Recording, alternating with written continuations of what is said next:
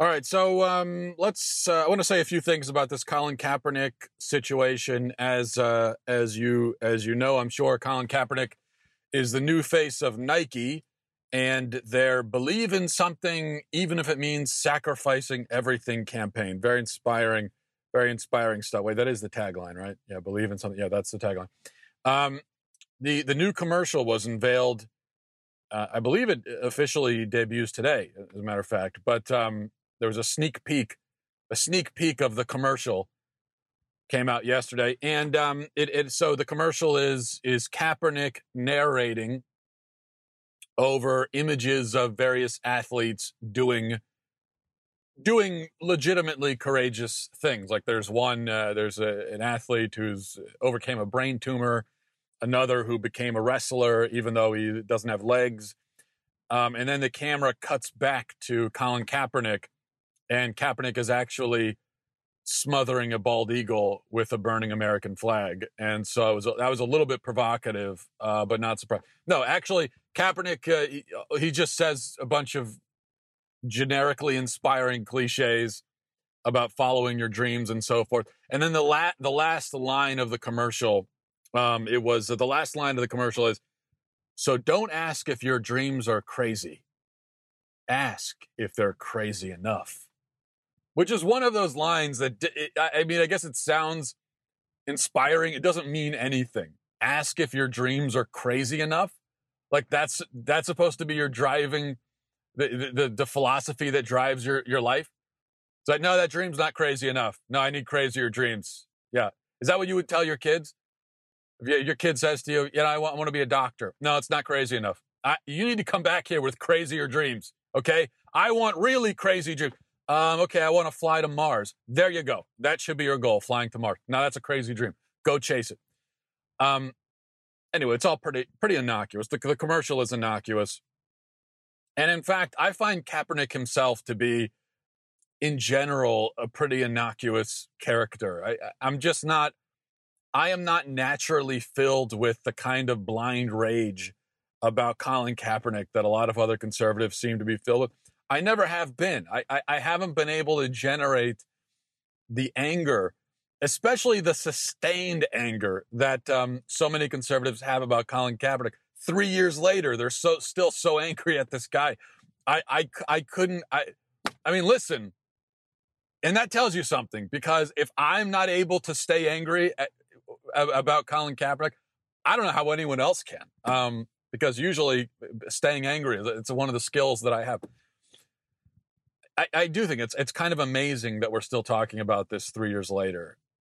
And it seems to be this part of this trend that I pointed out before, where both sides of the political divide, they seem to kind of pick out the stars and the spokesman for the other side. So the right made stars out of David Hogg, Alexandria Ocasio-Cortez, Colin Kaepernick, and then the left made a president out of Donald Trump.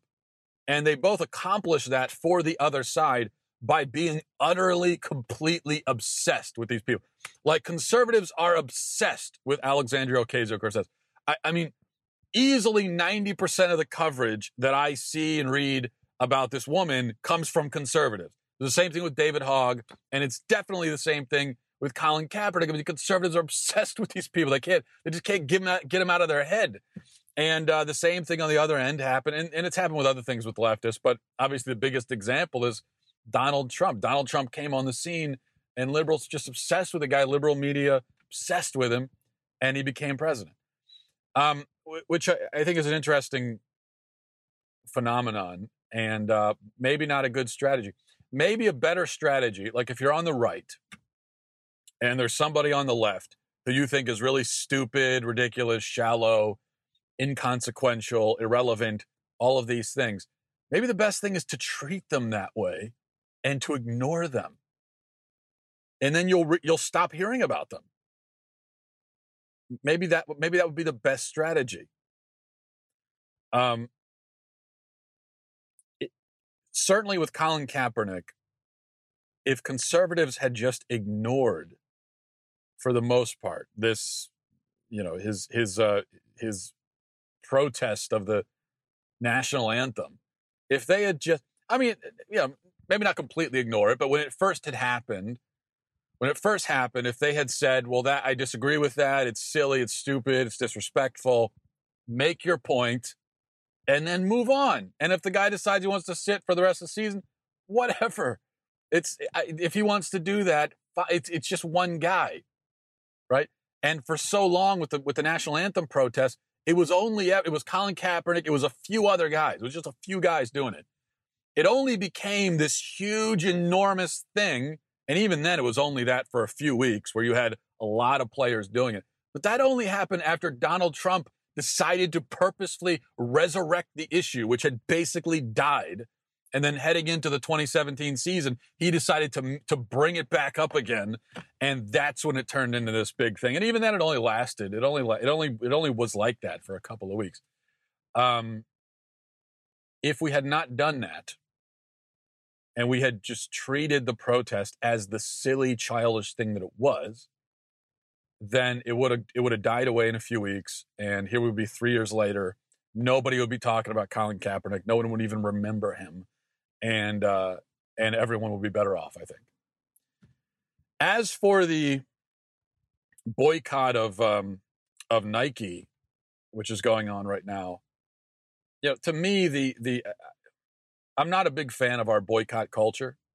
And this Nike boycott seems to kind of perfectly encapsulate the shallow virtue signaling character of our boycott culture.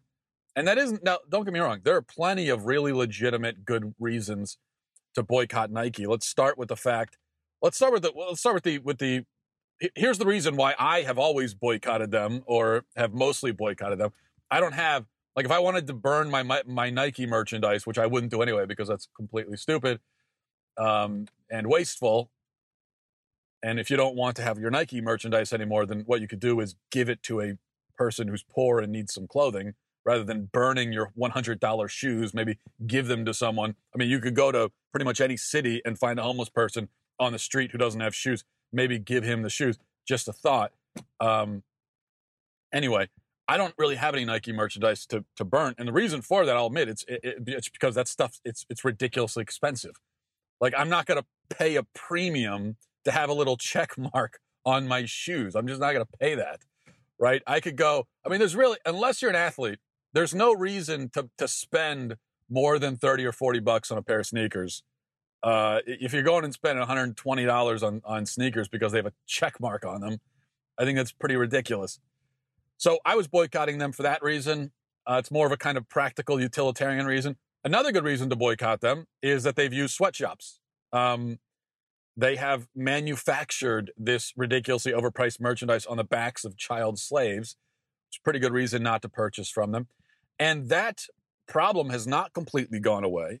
There's a report recently last year that the company's workers in some countries still are dealing with the denial of wages, sweltering heat, well over 90 degrees in the factories, unsafe conditions, physical abuse, and other problems as well. So that's a very sound basis for a boycott. Anytime a company is doing something that actually hurts people, they deserve to be boycotted, right? Yet, knowing about Nike's history with sweatshops, and I'm sorry, I don't buy. I know I made this point a few days ago, and some people said, "Well, I didn't know that Nike had a history of sweatshops." Come on, it's been common knowledge for decades. You really didn't know that? I find that hard to believe. I think most of us understood that it had that history. We also understand that Nike sells its merchandise, has an unjustifiably high price for its merchandise. Yet knowing all that, the current boycotters, if they really are boycotters, that is, people who have been consistent customers of Nike and now no longer will be, that's what a boycott is. If you're boycotting Nike, but you're like me and you never really bought Nike anyway, well, that's not a boycott. You're just continuing along with what you were already doing, right? But if they really are boycotters, then that means that the boycotters gave their support to Nike in spite of the sweatshop problem, in spite of the fact that the stuff is ridiculously high priced, still gave their support to Nike, and now have only exploded in fury and sworn off the company because they saw a marketing poster they didn't like.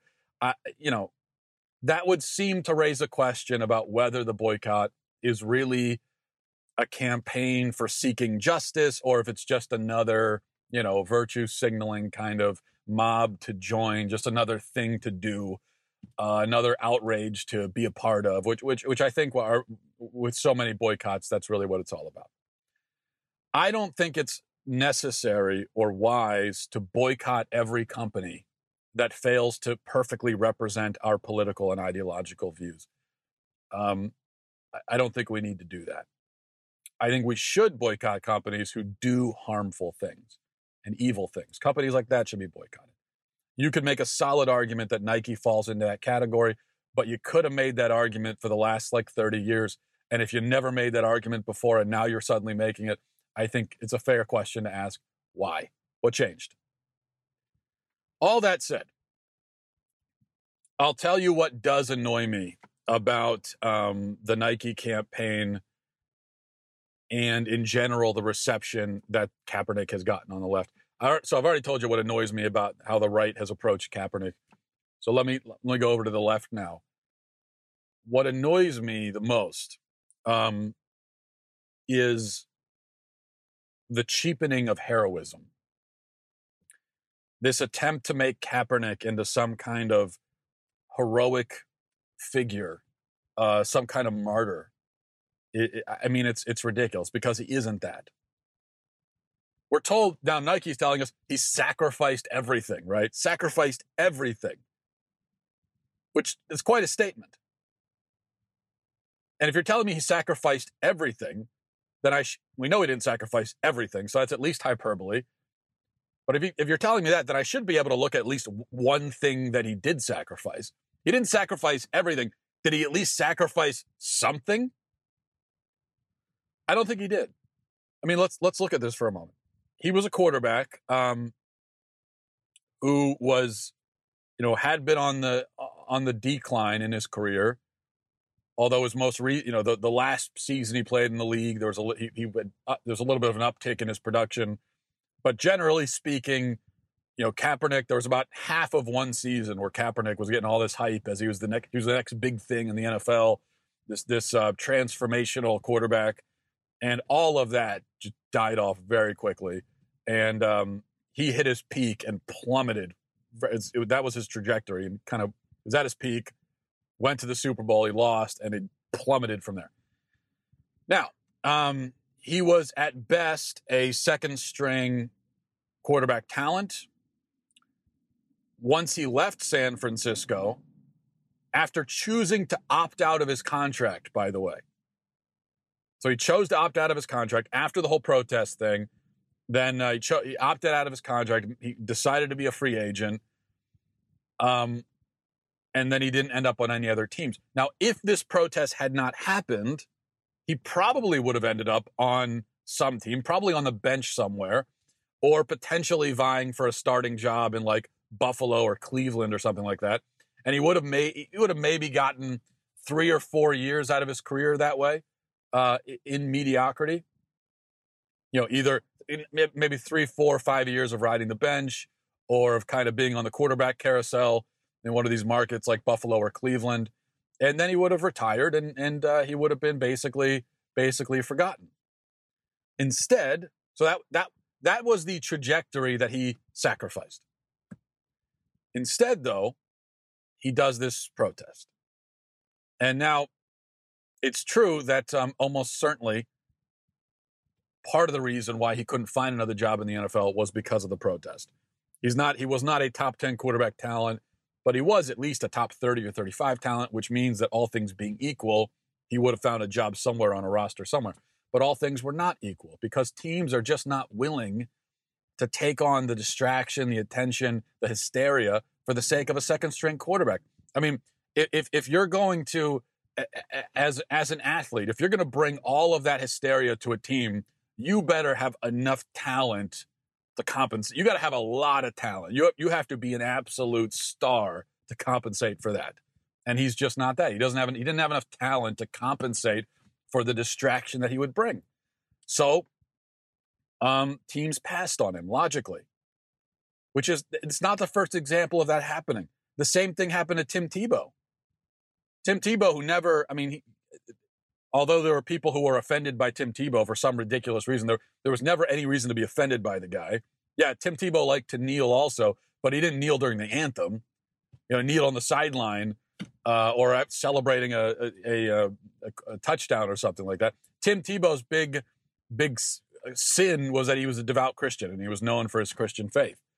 But the bigger problem for teams with Tim Tebow is just that he became this star who kind of transcended the sport itself, and people loved him for reasons that had very little to do with football. So he just had a ton of attention on him. Yet he didn't have the talent to necessarily be a starting quarterback in the NFL consistently. So teams said to themselves, well, we're going to bring this guy in, put him on the bench, and then we're going to have all this attention on this one guy who's sitting on the bench, and it's just a distraction. So teams said, we don't want that. And so that's why Tebow had trouble finding other jobs in the NFL. There are plenty of examples. Des Bryant is was one of the best wide receivers in the game. He's on the decline right now.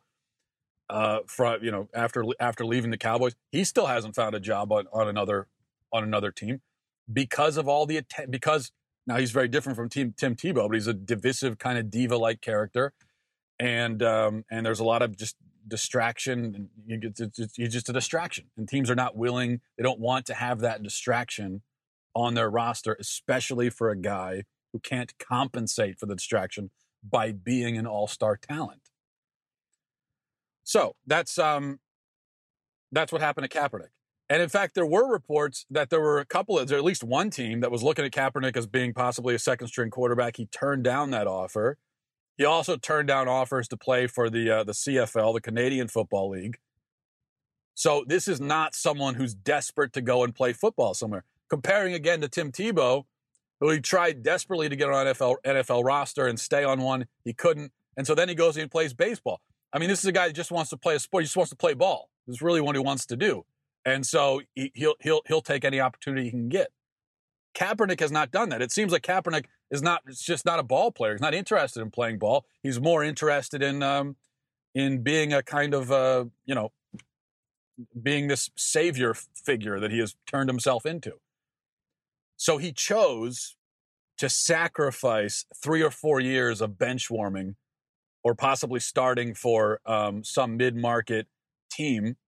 And in exchange, he has international fame, accolades from the media, a lucrative sponsorship deal, and other things. And that's a heck of a nice trade, I would say. I would take that trade, wouldn't you? And that's why this isn't martyrdom, okay? This isn't heroism. Kaepernick is neither a hero nor some sort of great historic villain. He's just a guy who expressed his opinion, and he was punished for it, but he was also massively rewarded for it. And the reward, I think, way outweighs the punishment. And so that's all. But that's not sacrifice, and that's not heroism. That's a lot of different things. I think, among other things, it's also a calculation on his part, where he had to choose: do I really want to try to stay in the league and play football, or do I want to go in and make and do this and have this be my brand and build on that brand as the socially conscious warrior for racial equality kind of thing. And he chose that path. And it's paid off for him pretty well. It seems like our culture, in our culture, we are just desperate for heroes. We're desperate for people to look up to. And so we select guys like Colin Kaepernick. And on the other end, as part of this overall seeking of identity, we're also desperate for easy villains that we can hate. And so we also select guys like Colin Kaepernick. So I think that's where this comes from. That's why, even though Colin Kaepernick is just some quarterback who was on his way into relative NFL obscurity, yet he kneels for the anthem a couple times, and he becomes this massive figure that we're talking about for 3 years. And why is that? It's just because he became this really easy, unchallenging kind of mascot for both sides.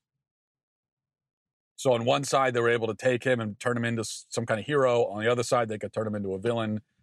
And it's easy, it's unchallenging. And on both ends, it's just ridiculous. Because he's neither of those things. He's a guy with an opinion who made a decision and a calculation, paid off well for him. That's all. All right. And yet here I am talking about him as well. So I'm part of the problem. Never claimed not to be. So thanks for watching, everybody. Thanks for listening. Godspeed.